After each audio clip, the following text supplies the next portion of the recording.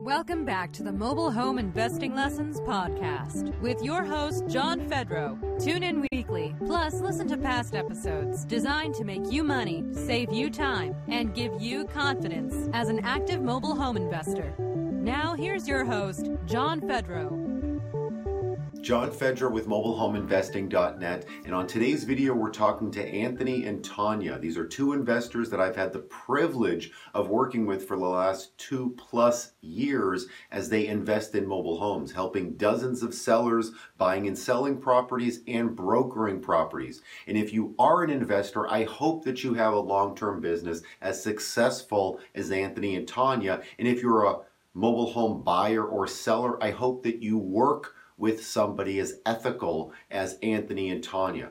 So you're taken care of, so you have a successful transaction. And if you're an investor, to have a business with long-term vision, that you want to help people, that you want to have a good reputation. In today's video, we're talking about what's working, what's not working, the goods and bads. Anthony and Tonya really open up. I'm super proud of these two investors. And in today's video, we're going to talk about what they're doing. You're going to hear this sound when I edit into the podcast. I'm going to chime in from time to time on this podcast, clarifying things and explaining things that I think will go on to help you and your business. Listen up, and I hope you enjoy. On to the podcast. Welcome, everyone. This is the Mobile Home Investing Lessons podcast with Anthony and Tonya. Thank you so much, both of you, for being here. Thank you for having us, John. Thank you, John. This is exciting. Thank you both. I remember us all talking together. I can remember just where we were when we first talked, or I was, and the conversations we had, and your apprehensions about getting into this business. You know, they say confession is good for the soul, right? So initially, I was prejudiced to the industry. Oh, yeah. Because, and honestly, I was not familiar with the mobile home, the trailers, the mobile homes, the manufactured homes. I wasn't familiar with it, right? I had heard about it growing up. And once we started becoming involved in the industry, I did not realize there were so many communities, even in the area in which we live, or communities, whether they're park communities or whether they're single family home communities. I did not realize that because I was prejudiced to it, right? But I knew where all of the nice neighborhoods were, in my mind, nice single family neighborhoods, or, so that was a prejudice. But once we got into the industry and started talking to individuals that were buyers and sellers, and a lot of the homes that we would go into, you don't know what's inside. And you can't even imagine what's inside of these homes. And a lot of them are really, really, really nice. And the people, I don't care what situation people are in, whether it's a situation that they need you to help them so that they can move on to the next chapter in their life because life has happened for them and they can't get out of it. Or whether it's a situation to where it's a brand new home and they need to sell because they're getting a promotion and being relocated or what have you. I never thought about that. Can you talk briefly about your real estate or any background before getting into this business, and then why mobile homes out of everything? Well, my background is, military for 30 years. And we went into the lawn care business, which was called Lawn Doctor. And we did that for 8 years. And then after, we did that, it was like, okay, then we got to stay busy, And then we went into single family homes. And then after we was in there for a few years, then, we just decided to go into mobile homes, Okay. Go ahead, Yeah. So Anthony did 30 years in the military, and I've just kind of always gone wherever he went. Wherever he told me to go, I went, and I always picked up the pieces there. So I've worked prior to coming in real estate in the financial services arena, and I recently retired from one of the major airlines. In 2018, I retired. Like Anthony said, we started in single family homes, did that, and then COVID happened. And we just decided, the homes that we could buy in single family for, $100,000, those homes were almost 3 times as much after COVID happened. So we decided to come into the mobile home arena and the mobile home space, and here we are. How would you compare the mobile homes to single family homes? And are you doing mobiles full time now? Do you want to go back to family homes? No, I don't want to go back. I do not. No. And they're to me, I understand the puzzles, the simplicity, shall I say, of the mobile homes. The single family homes, you can't understand what you can't see, right? So with the mobile home, you can basically go in and take it apart in layers. Well, with a single family home, you can't do that. And so for me, I always depended on Anthony and the GCs that we were using for single family. Well, now I can go in, and even though I'm not physically doing any of the work, but neither one of us is physically doing the work, but I can go in and I can see it being taken apart and understand the process. You broker them, you fix them, you sell them as is. Do you kind of the gambit, or is something that you stay away from? If there's a mobile home or a situation that we stay away from, it's not because we can't do it, but sometimes it just doesn't make sense for us to do it.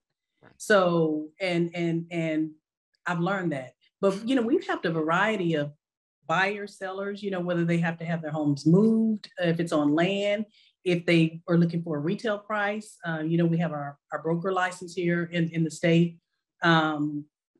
So there is, what would you think? Is there a particular type of home or situation that you want to stay away from?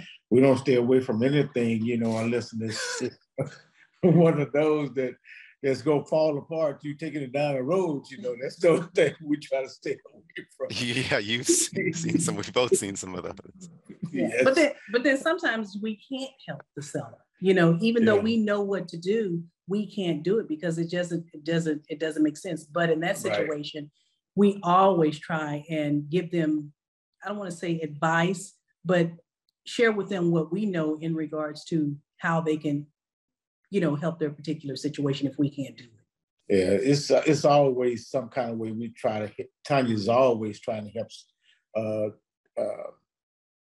individual, with situation, any kind of situation. She always try to find a way to, try to work it out with them, Even though that we know we can't do it, she always try to figure out a way to try to help them, at least lead them in the right direction. And that just took 2 years, 2 long years for you to get to that knowledge. I mean, in the beginning, you didn't know how to help sellers nearly as much, or couldn't give them nearly as many avenues forward now. That's a direct reflection of both of you. But we don't know everything, right? A lot of times I have to reach out for help for a seller or for a buyer to, point them in the right direction. And if I can do it, I do it. That was a big realization for me when I started just taking a step back and understanding I don't have to do every deal, and I can genuinely give people good advice, even if it doesn't help me. It's still the right thing to do, and you end the conversation well. It's usually a good phone call, even if it's, hey, I can't help you, or I can only give you $1, which I don't think you should take. Here's 2 or 3 other things you could do, and it's still a good phone call. People are happy. They can refer you later. They can call you later. I find people are kind of lazy, so even if you do give them some advice, they usually don't take it. Exactly. And that's the thing about Tonya. It's like, man, you spending more time with them. You can't do anything for them. Why are you spending all that time? And then in the end, she get another phone call back saying, Tonya, thank you so much for the information you gave me. And it's like, okay, that I'm going to have to chill out and leave her alone and let her do this. Well, we all need help in this world, right? Yeah, exactly. It could be something as simple as I could be at the grocery store and can't reach something off the top shelf, and I'm trying to get it the best way I can, maybe taking a box, trying to knock, and then some nice tall person, whether it's a male or a female, it doesn't matter what they look like, but if they can help, they do it. So that's the same situation. We can't make it in this world by ourselves, exactly. Right? And it's not always about us. So if you can help, what does it hurt? Yeah. Do you feel that some of the people that you bought their homes, they worked with you both specifically because they liked you? They might have had a different offer or a better offer. How much do you think that rapport goes into these deals, or is it just all about the money? People want the money. It doesn't matter how, you know. No, it's about rapport. It's It is definitely rapport. about Exactly.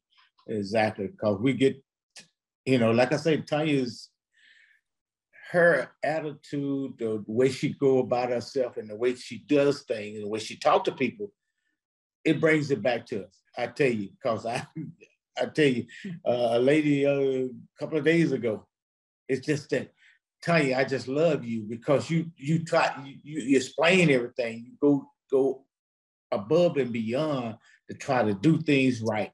And it's just like, wow, man, I love you. No, it's definitely about building rapport, John. It is. I'm in the same situation as a buyer or a seller, but maybe not looking to buy a mobile home, right? I can call the plumber, the AC person, and I don't know what I need, but talking to more than one person or one company or what have you in that situation will let me decide who I'm ultimately going to use. Because if I knew it, I wouldn't have to call them and ask for information or set up an appointment, right? Same situation. So we are in the business to help. We help first, and then we will get helped. Exactly. But what's one of the most shady things that you've seen in this business? There are a lot of about. Where do we begin? See? Oh, well, you know what, Mike, John, I don't know if this is considered shady to most people, but it is to me. Okay. Should be good. You can edit this out, but the Bible says, but you can keep it because I'm not afraid to say it. Yeah. The Bible says, obey the law of the land. Mm-hmm. And that's what I believe. There are a lot of people operating without a license. Mm-hmm. Yes. And it just makes it, and I know these people, and they're doing multiple things. And so I've had situations. I had a lady call me. She sold her home, or so she thought. All right, I definitely want to chime in right now. I have a couple videos on this YouTube channel that talk about getting your mobile home dealer or broker's license and my opinion on that. Just because you don't have your dealer's license doesn't necessarily make you unethical. What makes you unethical in my eyes is if you're taking advantage of people, if you don't set people up for success, if you're lying to people, if you're omitting things, if you're setting people up for failure. By far, that is something that is wrong. I'm not here to berate you about getting licensed. Every state has some sort of limit of how many mobile homes you can buy and sell before you need to get a broker's license, a dealer's license, or retailer's license. And in some states, it's just a money grab. In other states, you have to go to a class. And it's eventually something to do. Eventually, you should get your license. There's no argument about that. And you can have a very successful mobile home investing business without a license. Most people around the country, the majority, are not licensed. The people that are buying and selling mobile homes. And again, I'm not here to be your father and tell you what to do or not do or when to get licensed. But if you plan on taking advantage of people, you can stop right now or just give up and don't even start this business. You should be here to help people. You should want people to succeed. Even if you're not licensed, you should be using the right paperwork, the right procedures, setting people up for success, crossing all your T's, dotting all your I's, making sure that what you're doing is correct. Hope that made sense. Now let's go back to the main podcast. I had a lady call me. She sold her home, or so she thought. She sold it to someone that said they could help sell it for her. The buyer paid the money to them. She never got the money. And it was not a little money, John. It was like $40,000. That was a lot of money, right? Well, this person is gone. No licensed person, no nothing. So the seller is not really out, but that buyer is out. So now the buyer is giving that seller grief. And the only thing I could do was point her or them in the right direction at the state and who to contact to perhaps the police department or what have you. But if people were operating with a license like we were supposed to, after you do whatever the set number of deals is in your individual state, then a lot of that wouldn't happen. And I think that's really unethical, and I think it's wrong. It's wrong. All right, let's pause right now because there is a spectrum of shadiness and how much of a dirtbag that people are. And if you are going to just theft and steal like what you just heard, a buyer or a mobile home investor is taking from the buyer $40,000 and not giving it to the seller, acting as a broker. They take the money from the buyer and then they just run away with it. That by far is 100% theft. And if you plan on doing something like that, you will have the opportunity. As a mobile home investor, you will be dealing with fragile people in emotional situations that we can take advantage of. And if you plan on doing that, don't even start. Just walk into the ocean and don't come back, because you're not helping anybody. In this business, we should be here to help people. We're not talking about like painting over some mold, or omitting like a soft spot, or there's a leak that I don't want to tell people about. That's shady, and that's some pretty bad things right there. You should tell people everything. You should disclose things. Okay, back to the main podcast. As much as the state wants to push that and wants people to be licensed, it's the buyers and sellers. If the buyers and sellers don't know enough to ask, hey, where's your license? You have a license, right? Let me see that license. But they don't know. No buyers or sellers know. I mean, very few know that. So that's in every state too. Sorry, go ahead. No, and you're right. You're absolutely right. But okay, and then there's the other person that's not licensed, same situation, and they're not trying to steal any money or do anything unethical. They just don't know what they need to do. So consequently, they've sold this home, taken the money from the buyer, given whatever portion to the seller, but the home never got transferred. And so you have a buyer that has thought they purchased a home years ago. They're in the home, but the paperwork was never done to transfer the title correctly. And that's a problem. So now the seller is long gone, but that individual, that middle person that assisted with that transaction is nowhere to be found. So I know in our state, the state guidelines say, even when they buy a home from a dealer, that they're responsible to transfer the taxes to make sure that the proper county knows that home sits in their county or what have you. Well, when I do my transactions, I do that for the new home. And then I also, just little simple things, make sure you cancel your insurance, because they're still paying for insurance and don't even realize it. Ask for your refund if it's been prepaid. A lot of homeowners they don't even have their homestead. Help them fill out the homestead paperwork and get their money back for the last couple of years that they didn't even know that they were entitled to. So just those things, it doesn't cost me anything. It's just a conversation. Here's the form, here's the application, submit it in. If you have any questions, I can help you, and I will. Anthony, you were right. Over and above. Exactly, because that homestead is like people like, I'm getting some money back. Oh man, Yeah, I had a lady get like $7,000. Her home, and once the homestead was applied, because it was for so the cutoff date I think is April the 30th for the current year. So it was like February. Okay, so she got the previous 2 years plus the current year that we were prepaying. So she got, it was a lot, like thousands and thousands of dollars. Because her home, I don't even know how they had it valued as high as they did, but it was, the taxes were really high. The taxes were like $1,900 for the year. No, I'm sorry, $2,900. It was $2,900 for the year. It was almost $3,000. And she never looked into it. She just thought that was the amount of taxes that she should have been paying. Can we talk about being a broker? Has that been a beneficial part of your business? Not just buying and selling them, but actually acting as like the personal property realtor. and it has been, John, simply because a lot of the homes they're newer homes, right? And it's a retail sale. So those people should actually have the price that home, they should actually be able to receive the price, the value for what that home is worth. So the brokering has been it's been a lot of our business. It's probably been, I don't know, we've probably done 38 broker deals.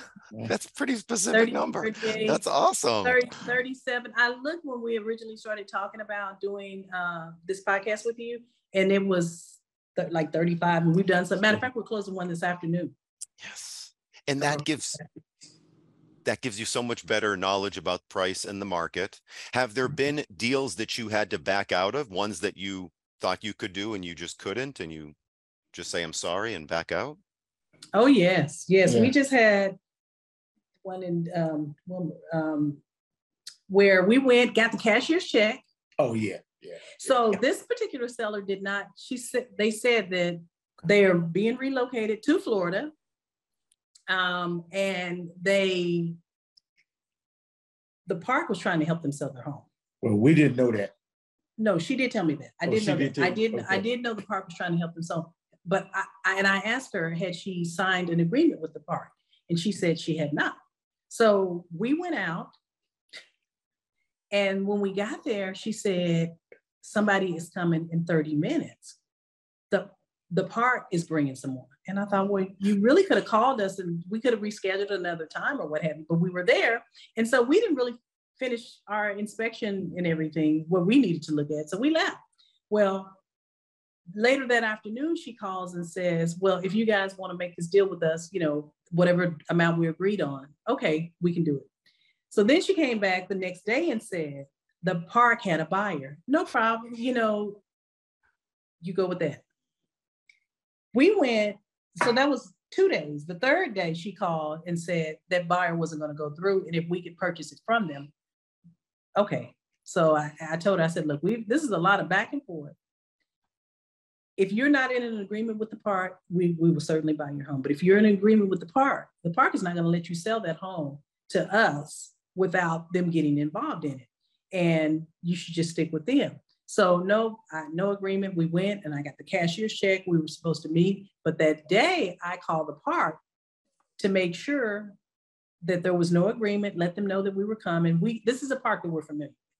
And the park says, no, they have a exclusive agreement with us. In the fine print. She said, and it's down in the fine print that of course these buyers and sellers never read. And so I called her and she said, I didn't sign anything with them. So she was really upset. That was 7, 8, 9 days ago, maybe. 2 days ago, she sent me a text and said, do you guys want to buy our home? Because the park has never come through with the buy. And they're leaving this week. And I texted her back and just said, we don't. And I don't know anybody that would be able to buy it. Because, it was just so much back and forth. I don't feel good about it. And we're buying another home. Exactly. Next week, we got another deal, Yeah. So it was like, okay, then, hey, we in another community. Another community that we're buying. So yeah, we're closing. We're doing that one next week. I was hoping did you have time to talk about that salvaged home and like maybe two other things? Yes, whatever you need, John. Thank you. I think it'd be really interesting to talk about that salvaged home deal. Folks listening to this podcast might even not exactly know when a home becomes salvaged or what to do, and it varies a bit from state to state. Could we talk about the salvaged home deal and I guess, just the before, during, and after? Well, that story. Thank you. Okay, so this home came to us through a lead from someone we partnered with. And when the lead came through, they told us the situation of the home. And I was like, I don't know if we can do this. So we went out and then I started doing research on the state's website, called the state in regards to a salvage home. And a salvage home is basically a home that's been dismantled or destroyed Or, and see, that's what I thought, dismantled, destroyed, salvage. You think something is crushed down, or the insurance company has paid the owner full value of the insurance. So a salvage home can come if a person has $5,000 worth of insurance and they have $5,000 worth of damage. That home is now salvaged. So, but a salvage home can only be purchased by someone that's licensed, or the insurance company can purchase it, but someone in the industry, they have to be licensed. So the homeowner couldn't just sell the home to anybody. It had to be someone with a license. No, that's a buyer. She just was filling out an application. That's okay. That's a good thing. That's a good thing. She keeps calling though. That's like the 4th time she's called, but I'll call her back. I'm so sorry. I should have had my phone turned down. It's a distraction. But anyway, so salvage home is dismantled, crushed, or one that the insurance company has paid full value of whatever that insurance amount is. And that was the situation for this one. So we went out. There's a lot of paperwork, and rightfully so, it should be, right? Because the state and us as licensed brokers, we want to make sure, or retailers at that point, because we were using our retailer license, we want to make sure that the home is, it's safe. It's supposed to be what it is. But what I found out, John, was a lot of people in the state didn't know that process. So even though, the code, the regulation, the statute is there in writing, and even when you follow the steps and you're waiting to hear back from the state, and it's a week, 2 weeks, 3 weeks, you haven't heard anything, and you call in and they don't know the process, and they tell you have to call someplace else. And it was just like that whole initial waiting process. We got that home in December. It was late February before we could start working on the home, because you had to have approval. So go ahead. I'm sorry. No, I remember. Well, I just remember you talking to so many folks, between engineers and attorneys, folks in the business, the state official. I mean, I feel like you made 30 plus calls, or like going on goose chases. A lot of calls, a lot of emails, and everybody basically were saying, well, I'll have to get back with you. I'll have to get back with you. And what I found is it's a small department that actually handles that for the whole state. And I think it's 3 people in that department, right? But not only do they handle that, they handle a plethora of other things. So, you just get in line, right? But we had to get an engineer. And to find an engineer, it was very difficult, because I called engineering firms, let them know what we needed. We don't do that. Call another one. You don't want to get involved in that. Call another one. I'm just telling you, but that's based on their own bias, right? And so finally, I got an engineer who said, oh, I can do that. So he comes out, looks at the home. So you need an engineering report of the problem, the problem with the home as it exists currently. And then what your plan is to repair the home and put it back together the way it should be, based on, the design and everything. Right. So the engineer came out. I was so grateful. But when he gave us the report, it was not aligned in what the state said that it needed. And so I didn't know what he was going to give us, of course, until we got the report, right? So we talked to you about it, and you suggested that perhaps we go back and ask him to read over what the guidelines and the criteria was, and maybe he could, amend his reporting, and then we could send it in. But in the meantime, I had been in contact with the state, and I got the director of the licensing department, got him on the phone, and told him what our problem is. I said, I'm not able to find an engineer to give us the report that you're looking for. And he said, I think we've had this maybe 2 other times. So this is not common, but it's not common, I don't think, because people are not doing it. They're not selling it as a retailer. I think people are probably fixing salvage homes. Well, I should say, I know they are, but they're not going through the proper channel and the proper process to get that the state requires. So he said, I think we've had this 1 or 2 other times. He said, and there was an engineer. I'm going to try and find his information. And it was probably 2 weeks or so later that he ended up calling back and giving me the name of an engineer that had submitted reports to the state based on what they needed. I contacted him. It was another 2 weeks before he could come out. So this is why, such a long time period. before we were able to start. And then when he actually came out, then you have to get the state to come out to do the inspection based off of, you know, the engineer says, okay, this is what we need. Check, check, check, check, check. Okay, you guys can get started. And the state was like, we're supposed to come out? I didn't know we were coming out. So just go ahead on and have the engineer sign off on everything. So it was a process. And, you know, we had to get a lot of pictures during the process to make sure that what the engineer said was needing to happen. You know, we you know, fulfilled all those requirements. And then at the end, take pictures, and the engineer had to write a final report to submit back into the state. Then the inspector came out. That was a process. So it took probably 3 weeks from the date that the final report went back in from the engineer to the inspector coming out. And the inspector calls this one morning and says, hey, I can be out this afternoon. It's like, what if I wasn't available? I'm glad I'm available to do this. Otherwise, we would have been waiting again, because it's only a handful of inspections in the entire state, inspectors in the entire state. So that was the process, but it wasn't as, once we started doing it, it was the process. Salvage initially to me was kind of scary, not kind of scary, it was scary. And I didn't know if I wanted to be involved in it, but, you know, Anthony was like, no, we can do this. And you were as well. Exactly. But it wasn't a hard process. It's just, it was the paperwork of making sure that everything, your I's were dotted, your T's were crossed, and, you know, meeting all those requirements. Yeah, that was the scariest part, is making sure that we did what the state wanted to be done on this, putting it back together, you know. And the park managers. So the park managers didn't even know. When we told them what had to happen, the park manager said, I've been doing this for 40 years and I've never heard of such information. I mean, literally. So that goes back to my point where I know that a lot of people are fixing these homes. And like you said earlier, maybe through, you know, unknowing that it needs to be reported as a salvage home, not knowing, or just, you know, ignoring it. But there are a lot of homes that insurance is paying out on, and it should be considered salvaged. It should be considered salvage, or it is, and that ownership isn't transferring, or maybe the insurance companies don't always let the states know. But we all know, the three of us, that there's so many. Well, I heard some statistic of up to 40-50% of the homes of the mobile home titles around the country are wrong.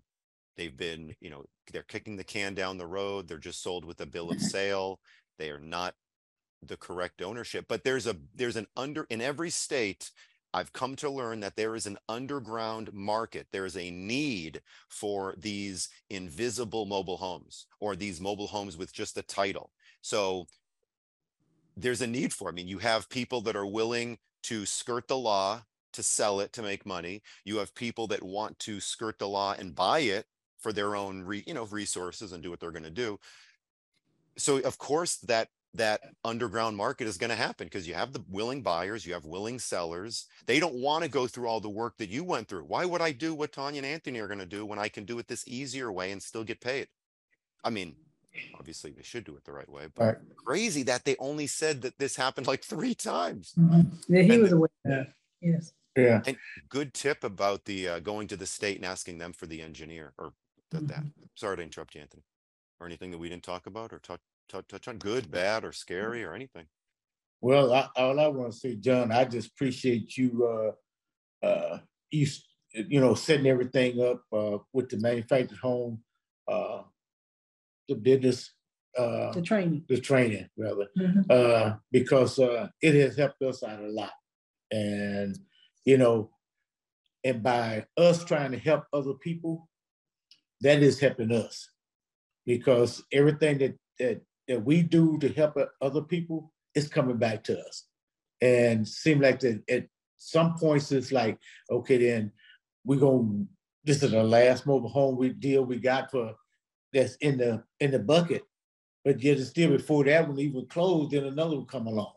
So, you know, it's just like, all I say to any and everybody is, hey, do good to others.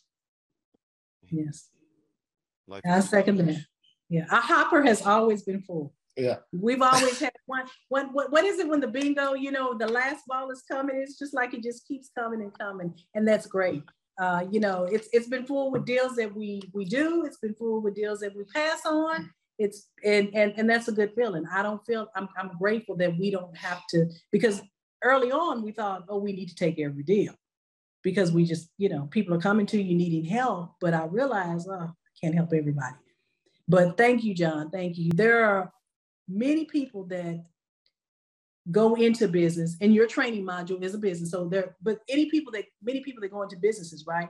Were they called for that business? And I truly believe that you were called for what you do. Exactly. And I've said this to you over the phone, but I've never said it to you face to face. But John, I really appreciate and I know life happens to everybody. It happens to you. You're not exempt, right? But it doesn't seem like what I don't know if you've ever been through anything, but my situation is always worse than yours when I call you. And you always talk me off the ledge, right? You always seem to point me in the right direction and give encouraging words. And for that, I say thank you. Thank you. The ideas and advice given in today's episode are for entertainment purposes only. If you have future ideas or questions for upcoming episodes, please email us at support@mobilehomeinvesting.net. If you've enjoyed this podcast episode, the biggest compliment you can give is to like and share this podcast with your friends.